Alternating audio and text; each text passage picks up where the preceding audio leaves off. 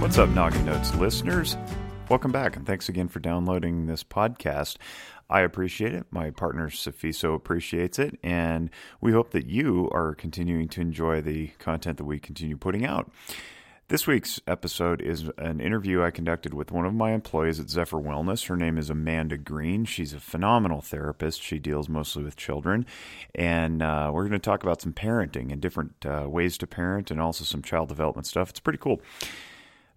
In the meantime, if you haven't already, please go to audibletrial.com/nogginnotes and download your free trial for 30 days. You'll get a free audiobook along with it. And why Audible? Well, because they have a totally unmatched selection of audiobooks and other content that is there for your choosing. You take a little survey at the beginning and they'll custom tailor some selections for you. I did it. I love it. I enjoy audiobooks, and I think I enjoy them almost as much as I enjoy podcasts, but I may be biased. So maybe one day Audible will pick up Noggin Notes and turn it into some content on their platform. Who knows? Who knows? In the meantime, please download your free trial. Go to audibletrial.com/nogginnotes, and you'll be helping us out in the process. And then while you're doing that, maybe take a listen to a podcast. Maybe this podcast, if you don't pause it. This one's about child development and parenting with Amanda Green, marriage and family therapist, and Zephyr Wellness Employee of the Year 2017. Enjoy. So we're talking today with Amanda Green, who's a marriage and family therapist, works for us at Zephyr Wellness. Hi. Hello. You just got your full-blown actual license, or actually you passed the exam and you're waiting for your license. Yes. This is, we're recording this tail end of June. We're waiting for the license to come in the mail, but you've been a marriage and family therapist intern for 3 years? Yeah. 3 years, which isn't bad. That's about the average that people do. You can't do it in fewer than 2 years, and you can't take longer than 6. Otherwise, you have to restart the whole thing. So you did it in 3, and that's about accurate. So now you're no longer you're running around unsupervised. Yeah. But your wheelhouse has been children, and you're a play therapist. And today we're going to talk about parenting, and there are many ways to talk about parenting. And we're not going to cover them all, but we're going to break it into 3 categories. There's parenting generically, then there's grandparenting, which is its unique stripe unto itself, and then there's foster parenting. And we could go a bunch of different directions with the demographics, but essentially that's what we're going to cover today. But I want you to talk a little bit about play therapy, because we had you on the podcast some time ago talking about play therapy, and that was really cool. But I think where I want this to go is I want you to talk about play therapy. I want you to talk about kids and how kids integrate into the family unit and structure, and then we can just move through the parenting stuff as we go. Sound cool? Yeah. All right. Lean close to the microphone because we want to hear you. Sorry about that. Well, play therapy, the idea is children don't have the verbal language built up, so they play, which is their language, and they play out what is affecting them.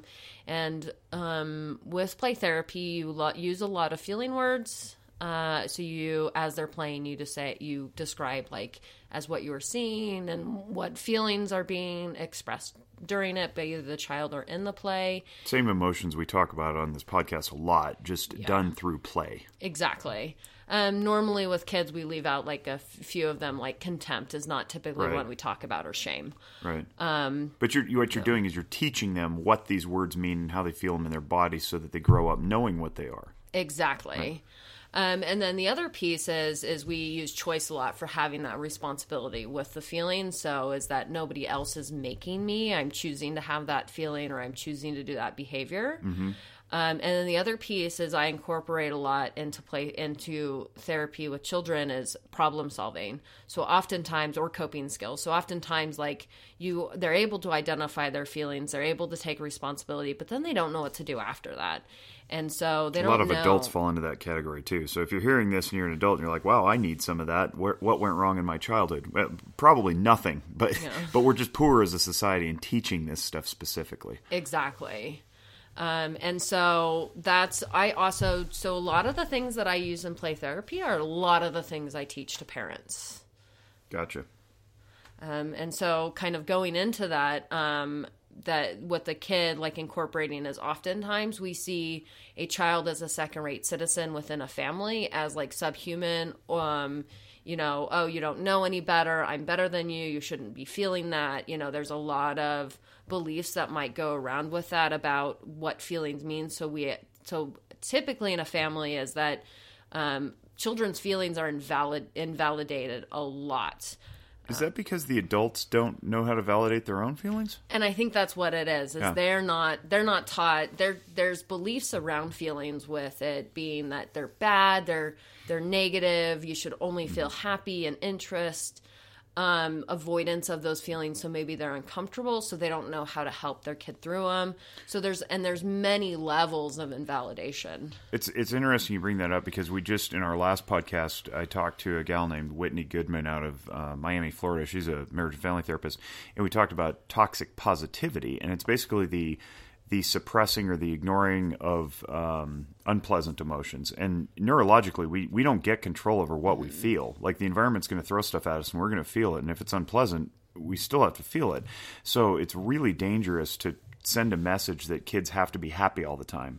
But as adults, we receive those messages and then we start to believe them and then we impart them onto our kids. And it's absolutely detrimental to their development.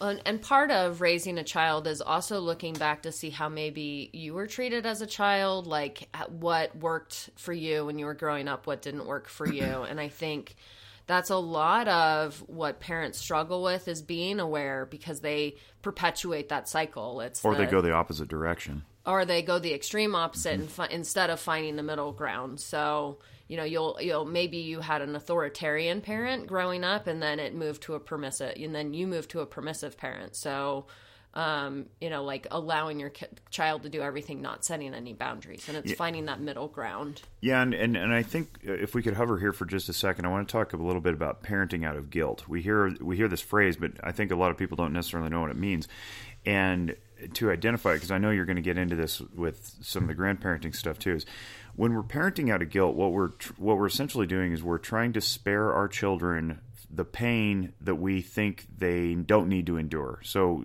for example, maybe the kid's been through some sort of tough time, and we say, well, we don't want to hurt them anymore, and I'll put that in air quotes. We don't want to hurt them any more than they already have been. So therefore, I'm not going to say no, because saying no causes pain, which it does, and that's fine. It's called distress, and you have to learn to tolerate that distress because life is full of being told no.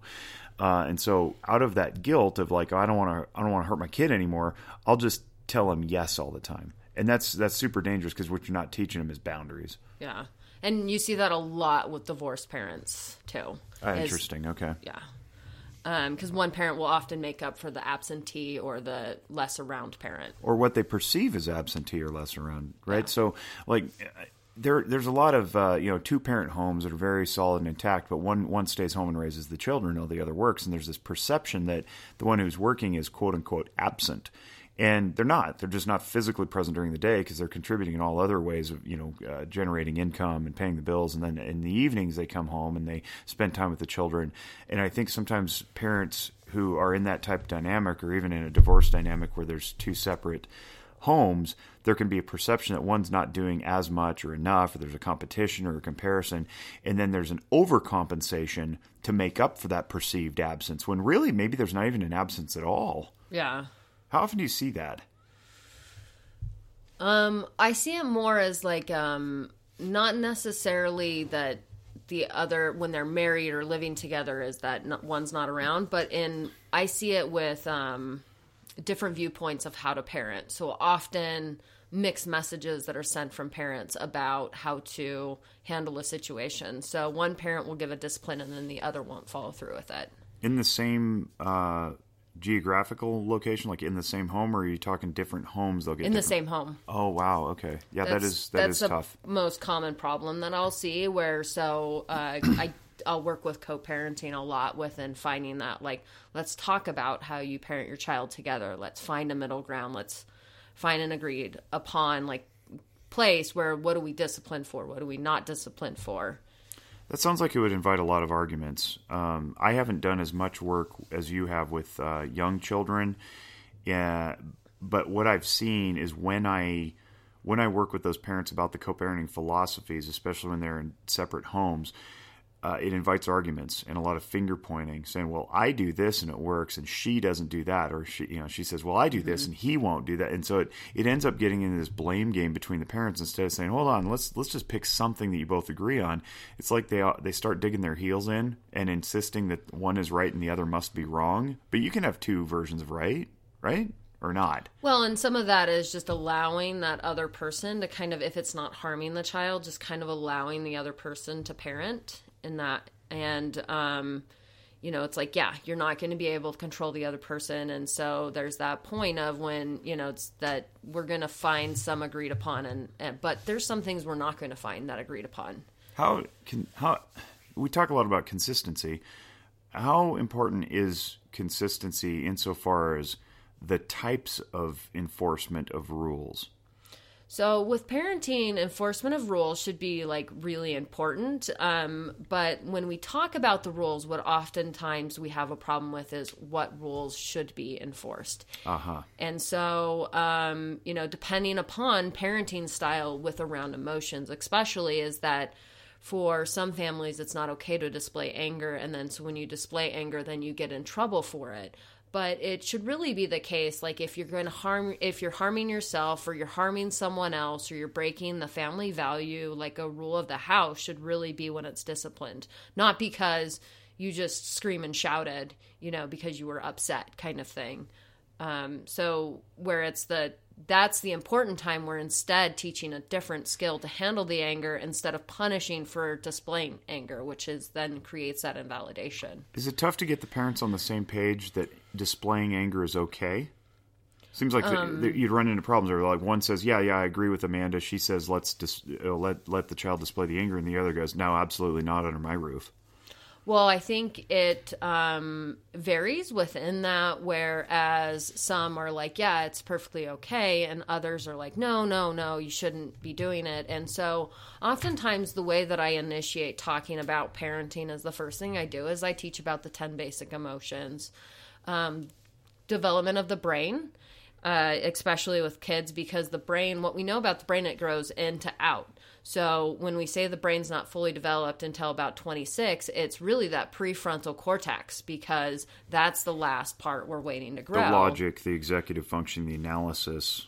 Exactly. So tell more about the brain, because I want to explain this. When you say in to out, you mean like from the brainstem and the emotional out to the other types of functions? The higher levels of functioning. So like babies, their brainstem in the beginning, when they don't have the ability to hold up their head. So part of what the brainstem is learning how to activate those muscles to be able to hold up their head, to be able to do movement. All those are really neurowiring through the brain, creating that. And so and we'll talk more about this in trauma, whereas, so it's like, they can think logically sometimes, not most of the time.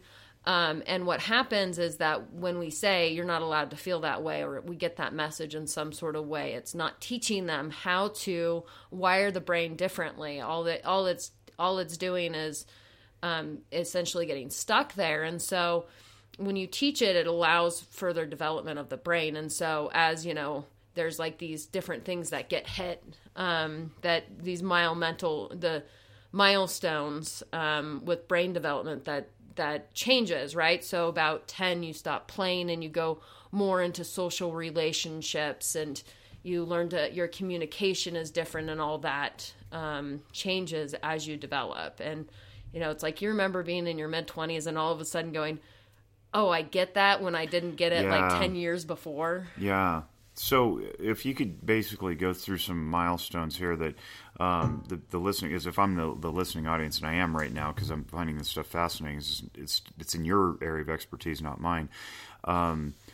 Baby through, adolescent, 17, 18-year-old, what are some important things to know about interacting with children at certain ages? I've got a 4 and a 2-year-old, and I'd like to think that, generically speaking, their brains haven't formed to connect abstract from concrete. And so I want to spend a lot of my time just simply giving them room and space and labeling emotions for them, and not a lot of negotiation, because that doesn't come at that age. But at what age does it come, and what should we look for if there's parents listening? And I wouldn't necessarily say it's age, but it's really developmental, because everybody develops at a different rate.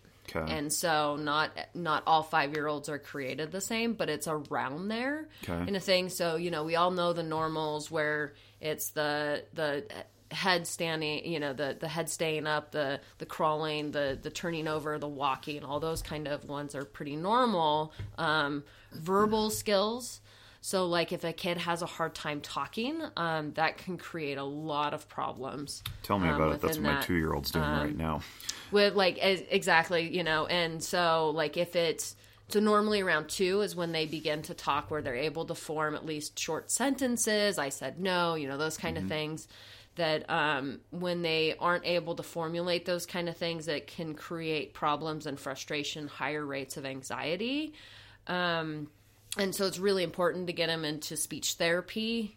If you are, like, at least by 3, if they're really struggling to develop those skills. You see that commonly with children that have been in trauma or neglect situations. Okay. So if, we'll presume that my kid Ethan has not been traumatized or neglected. Is it possible that some kids just refuse to talk because they have an older sibling doing the communicating for them? And then how long might that last? I'm making this personal, obviously, but I think it's generalizable to the audience. How long might that last before you get really concerned? 3? Probably 4? Around 3 or 4, when you get into that, going to preschool and elementary school, that's when it's really concerning, because there's no sibling there to communicate sibling for them to communicate with. But it's like, also, like, if the other child wasn't there to talk for the kid, would your kid talk, kind of thing? Yeah, so far we haven't seen that. Yeah, right. But, where the close siblings like that will communicate with one another, because they empathize. They understand more so what the 2-year-old's looking for than we do, because, we look at it through that adult lens. So as we're raising kids and we get to, school age, and the reason I brought up the thing earlier about how important is consistency between and among environments is, you may have family rules that the school won't necessarily enforce, or the after-school program, or the daycare. And I would reasonably assume that maybe if it's not something worth dying on the hill for at one of those areas, maybe it's not worth dying on the hill at the ex's house across town, for example. Exactly. So I guess, as we're getting these kids getting older, it's easier to maybe manage them a little bit better. What's an important thing for parents to know about school-age children, say, 5 to 10, with regard to how school treats them at home and enforcement of certain things across those environments? Well, at school, they do more of the consequences type things. If you do this, this is what happens. So, yeah, they have somebody come in and teach feelings, but they don't necessarily do that, incorporate it every single day or in every single classroom, unless it's maybe a social emotional learning school that focuses, because there's a lot of research that says the ability to handle feelings is really related to success in academics and social relationships. It is. Yeah, and it has to do with impulsivity too. And if you have lower impulsivity, then you can concentrate better and get your work done. Exactly. And so schools aren't going to empathize as much. Teachers aren't, they have 30 kids in the classroom. Yeah, sure.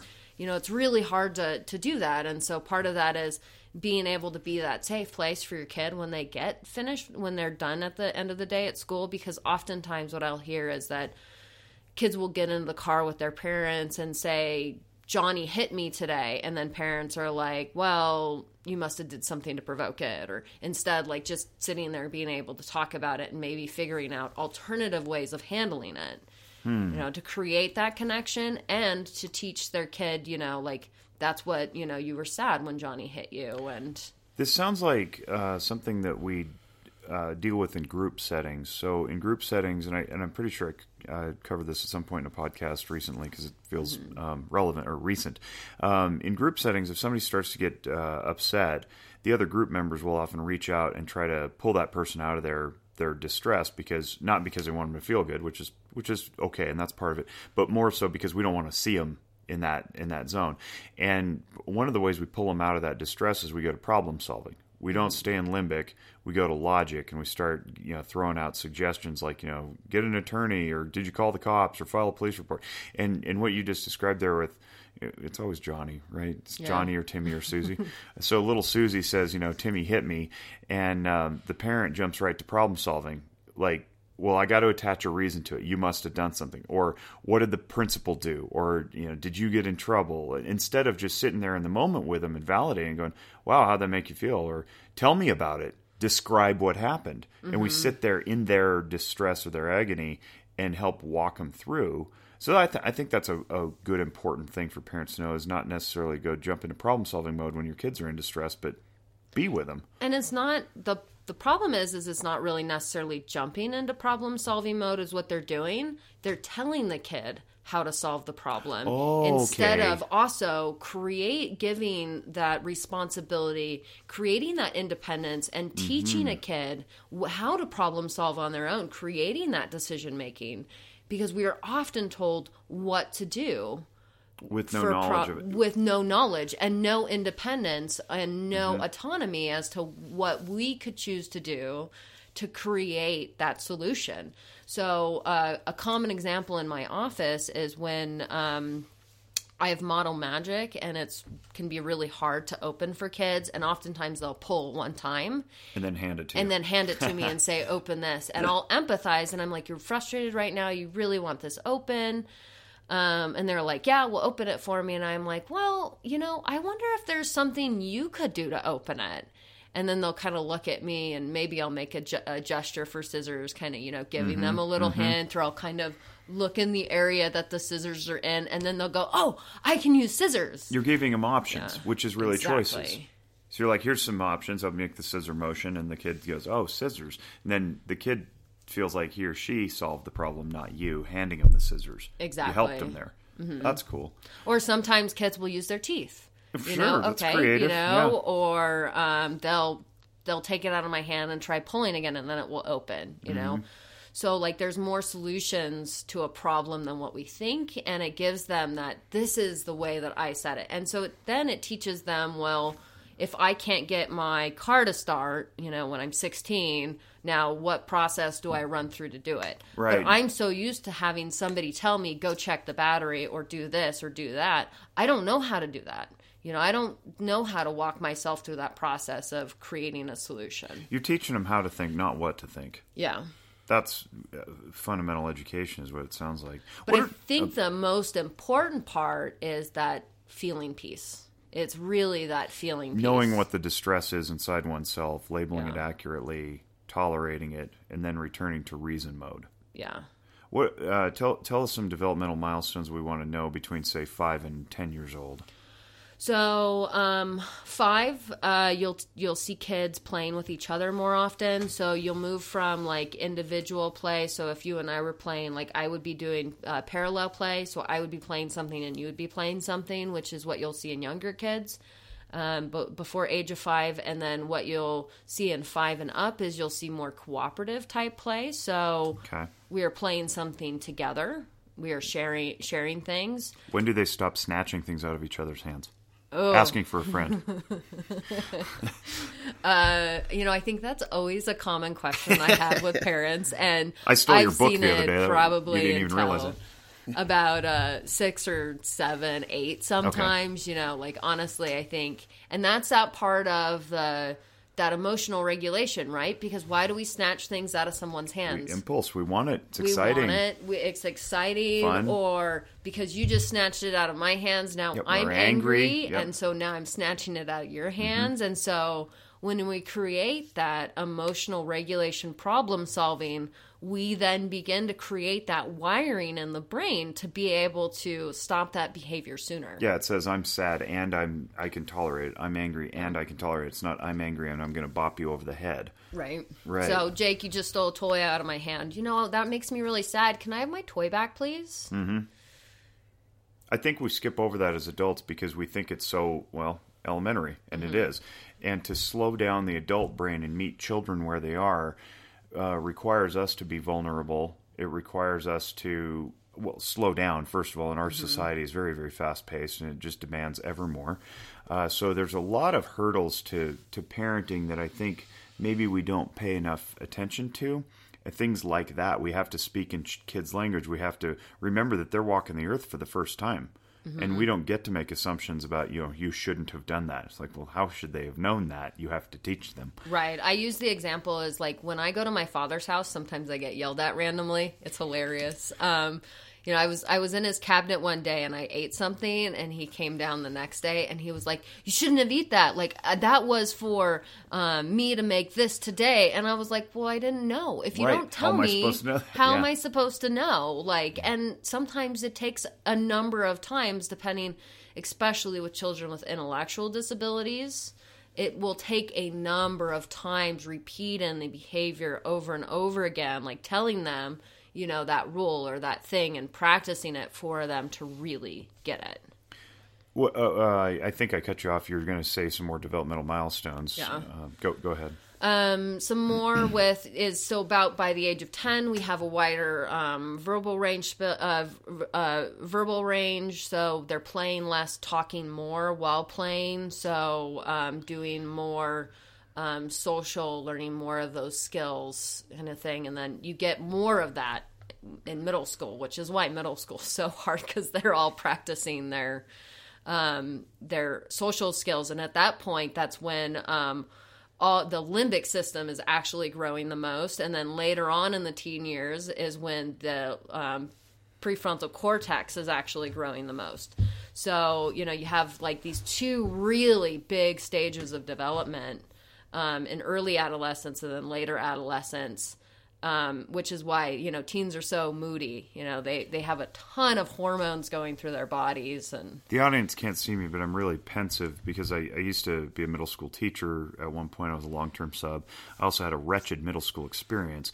What I'm hearing is that the brain develops almost not simultaneously, but in waves. So it's like you go a lot of limbic when you're super young, then some logic, then some more limbic, then some more logic, then a whole bunch of limbic, and then a whole bunch more logic. Yeah. And if you don't learn how to regulate really both of those, because you could turn into just a verbioso. I'm just making up words now. Somebody who has a lot of language and suppresses emotion. Or you can just become a very emotional person. And it's important, I think, to balance both of those as you're developing. But it's interesting. I never considered the idea that the brain develops in parts like that. And I think that's really interesting. You're digging through your paperwork here. I wanted to go toward this idea of grandparenting, because we've kind of covered some parenting essentials and talking about kids and development, and I think that's really good. And what I would say, if you want to learn more on the type of parenting that I talk about, the book I recommend is Emotion Coaching by John Gottman. When I started reading that, it changed my just whole perspective on how I handle kids. Just totally switched it. It's what I primarily use to teach parents, and so I really recommend that book. Emotion Coaching or Emotional Coaching? Emotion Coaching. Emotion Coaching by John Gottman. That's Gottman. John and Julie Gottman are incredible therapists, people, researchers who have done a lot for the couples counseling world, but also family therapy as well. So, this topic on grandparents raising grandchildren, it's really tough. It's becoming an increased problem in our society. I think that they say like 10% of children right now are being raised by their grandparents. That sounds like a lot to my ears. Yeah. I want to say that was the statistics that I saw yesterday when I was looking it up, or somewhere around there. And I bet it's even higher. I'll bet that only captures official guardianships or something like that can be quantified. I'll bet it doesn't count the ones that are standing instead of informally. Yeah, or the ones that live with parents, right. too. We got multi-generational families. Or in my parents' case, they see them 2 days a week. Yeah, they're absolutely grandparenting because they're with them all day, 2 days a week. So I don't want to overlook that either, where the grandparents are not necessarily full-time raising, but their child care, 40% of the time. That's significant. That is significant. And I think the one that I focus on a lot is the that I'll be focusing on today is specifically the ones that are the primary caregivers. And I think because it's really tough, there's, kids are given to the grandparents for a number of reasons. Sometimes by CPS, sometimes by the parent just willingly because they recognize they have the problem. I've seen that a few times. And where, just being a grandparent, like typically you're older, so you're 50 or above, if not significantly older. And so there's a lot of different things that go along with that parenting, because you'll have the tendency, sometimes I'll see them parent more out of guilt because they are older and they have more medical issues that they're not able to do as more fun and playful things with their grandchild because fascinating. Of medical issues. I was thinking fatigue. They felt bad that they couldn't keep up with their energy. Okay, and so that's another one too, is fatigue. I think that, and there's this kind of grief that goes along with parenting, with grandparenting, raising a grandchild, is that imagine if you imagine yourself as a grandparent, you imagine yourself as the fun. Saying I got too many gray hairs. You imagine yourself as the fun, grandpa, take your grandchildren, out to Wild Island and go have fun and spoil them, right? Like that's how our grandparents treated us. That's how we want to be grandparents. Well, grandparents raising grandchildren don't get to do that. They are now stepping in and they are parenting. So they've lost their desire. They've lost their dream, basically. Yeah. Their dream of just being the fun spoiler. And to that point, we're talking about consistency earlier across households. I guess it's okay if you're inconsistent as long as you know your role. If you're consistently inconsistent, we know that if they're going to go over to grandparents' house and get sugared up, we can deal with that. We're not going to moderation. Sure, we're not going to insist that grandparents be the parents unless it's this case that we're talking about where they're compelled into the role. And I think it's a really hard thing because there's that piece where you're guilting out of parenting. You're parenting out of guilt, is because the parent is not raising the child, and you feel responsible because maybe it was your child. That's not raising your grandchild. And you're going, what did I do? How did I screw up? Exactly. To get into this position. Sure. Okay. And so that's also another part of that guilt, that grief that's in there, is because maybe you weren't the parent that you wanted to be for that child, and maybe didn't get them the help and services they need. And, can be that. Yeah, I would imagine, especially if there's incarceration or substance abuse along the way, where the now grandparents would blame themselves for quote unquote creating the problem that they're now having to solve. I could see that. Yeah, for sure.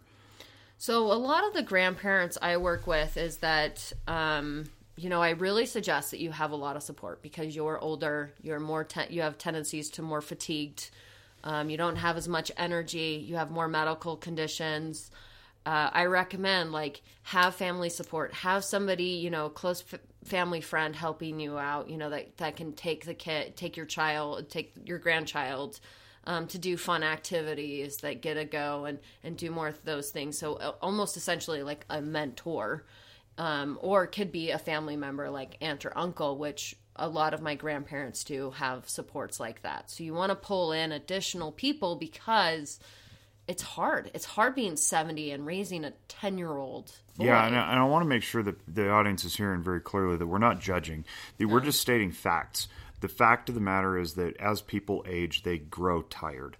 Bodies break down. We're not designed to, run forever. So when we say things like, grandparents tend to have more medical issues, that's a statement of fact. It's not a statement of judgment.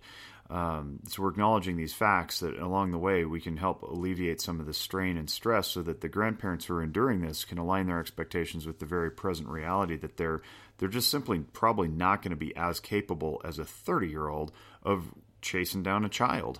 Exactly. And that's okay. That's okay. And so Amanda's suggestion about wrapping yourself in support is well heard. No, not everybody has support to wrap themselves in, and we want to acknowledge that too and be very compassionate to those people. keep going though. I dive in No. here and I tend to interrupt. No, I think that's also really important, is that not everybody has the ability for supports, but there's things out in the community that you can find, like big brothers, big sisters. One of my cases, there's a police officer that is a mentor. So you can, like if you problem solve, within like trying many different avenues, you're going to find someone, even if it's a college student. Right. There's plenty of college students that would be glad to be support there for a kid that maybe doesn't have an adult figure, male adult figure or female adult figure to look up to. Absolutely. And I think, there's more stress, worry that goes in with it, because typically you're hitting your retirement, you're looking to retire. Oh, now we've hit another level of grief in there too, right? You have a plan to retire at a certain age, and finance, and so you don't have your significant other might be sick, and so you're working more towards, you might have to be working more in order to be, financially stable for the child. And so there's a lot of stuff within that creates a lot of increased stress and worry and anxiety. I imagine that hearing this is validating, but instead of simply validating, saying, yeah, we understand that, right now your life is really challenging, that only goes so far. What are some solutions and strategies that you might recommend to grandparents who may be listening, or clinicians who are listening who are dealing with this in their clinical setting? So sometimes on some of them, they might be connected with they might be through foster care, so using that supports. There's like ones like, if in our community, for instance, if there's like some developmental delays, some intellectual disabilities, certain problems, they might go into special support systems, such as Child Find, which is a preschool program here in Reno for that, for lower income, more problems with, behavioral intellectual functioning. I find, look for local support groups, grandparents raising children. There's like plenty of things out there that will help you with pay for childcare. You just have to find them. They're sometimes hard to find.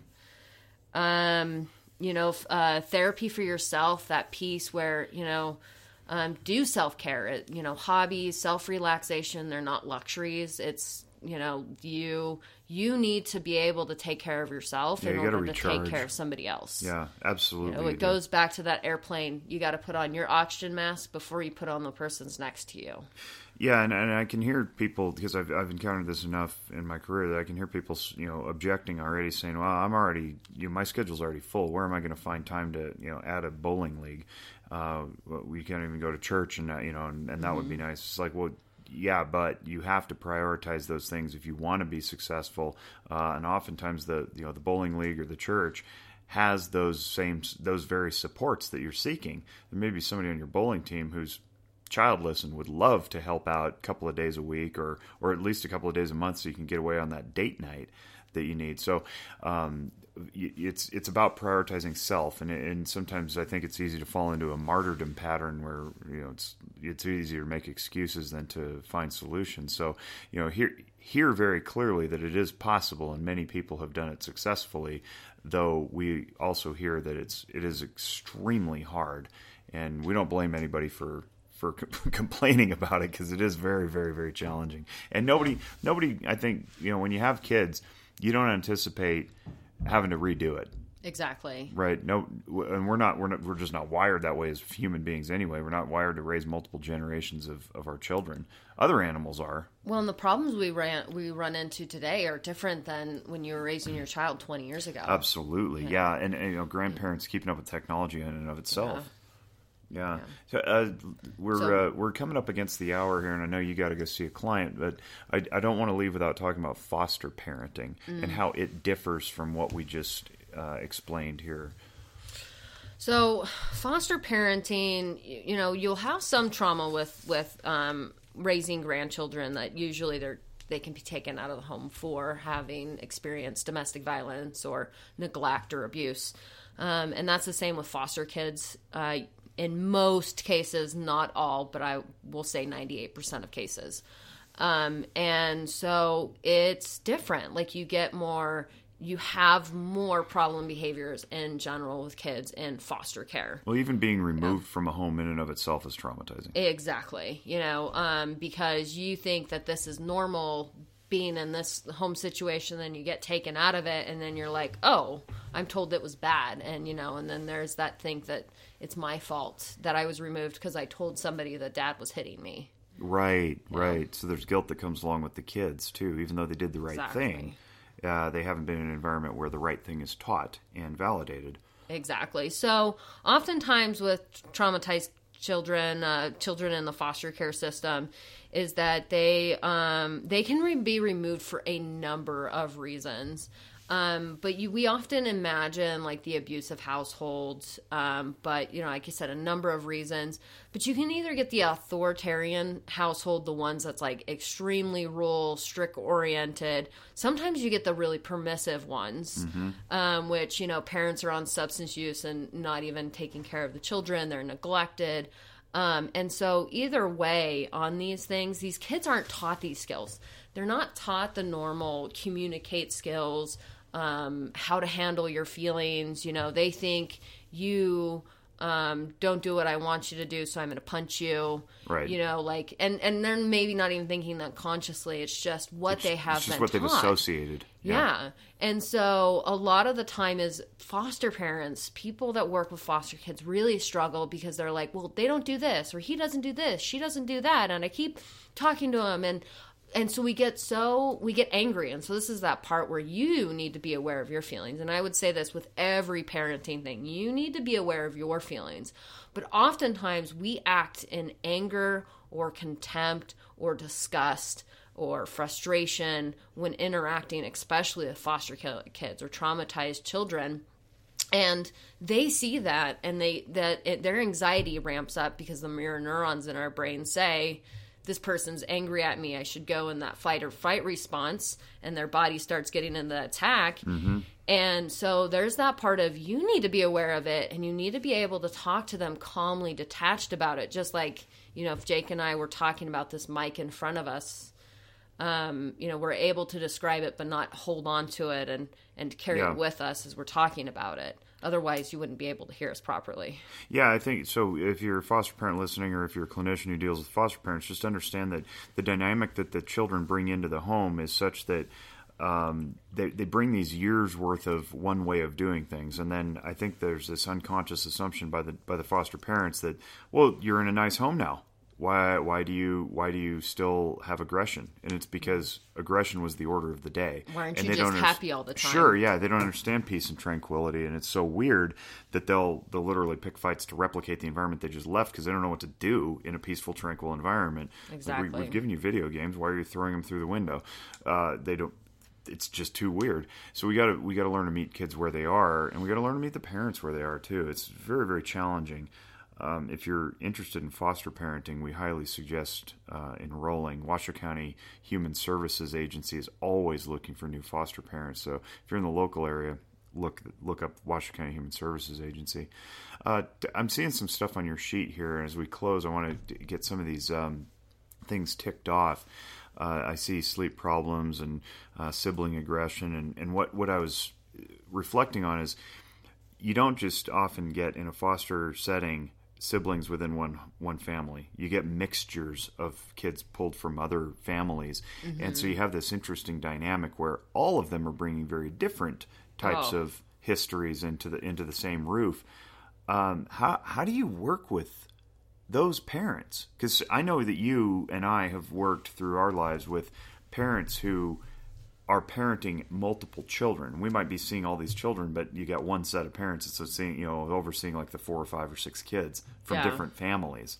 So that's the unique thing about this emotion coaching piece, is that you would handle it all the same way. You would talk to all of them the same way. The rules are the same for all of them, kind of thing. But there's just an understanding that, like, not all of us have the same temperament. we're going to act differently to each different situation. If we walk out of this building and a meteorite falls from the sky, Jake is going to act differently than me, but we're probably both going to be pretty shocked. Dead. Yeah. And so there's that understanding that, like, yeah, sometimes you get the cool and calm, collected foster kid, and sometimes you get the really angry and defiant one, but either, and both are pretty extremes in different ways. The one that has no needs and the one with high needs, I'm concerned about both of them. Right. And we often neglect the one that's high, the one that we don't look at because that kid has no needs. Right. And just like in the classroom setting. But you got to wonder why. It's like, you should have some behavioral display that's undesirable. Why are you white knuckling it through and muscling it down? So it's tough. So if you're a foster parent, get into respite. Make sure you have support. Like I said, respite is when you need a vacation. Somebody that is safe to look after the children. They have to be approved typically by foster care, by CPS. And lost my train of thought. Let's see if we can retrain it for you. Get into respite. I would imagine there's an ongoing training. So talk to your social worker a lot. When you have problems, sometimes they have like family home advisors, somebody that actually comes in the home, case managers, and wraparound workers. Exactly. Mm-hmm. There's tons of support. But at the same time, it can be exhausting going to all these supports. Sure, you got a bunch of meetings and schedules to keep. And I always tell my foster parents that, look, I'm working with this foster kid in particular. But if you need to talk to me about any of the other 5, that you have in your house, feel free to. Like, use me as a support because I understand that the other 5 are going to impact this client in front of me. Well, that's good. That's just good family systems work. Yeah. It doesn't matter that they're from different homes. You're working in the family systems context, and if they're living under the same roof, they're going to be interacting with one another. Yeah. Thanks. I know we tried to knock this out real quickly because you have work to do. But for those who are interested, pick up Emotion Coaching. Sorry, Emotional Functioning is something else. Emotion Coaching by John Gottman.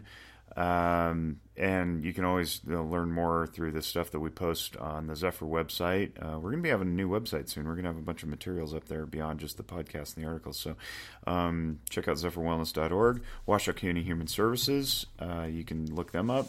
And thank you, Amanda Green, for carving out the time. Hope this was enjoyable for everybody. On behalf of the Zephyr Wellness team, Zephyr Wellness family, Naugatuck team, wish you all great mental wellness. Bye-bye.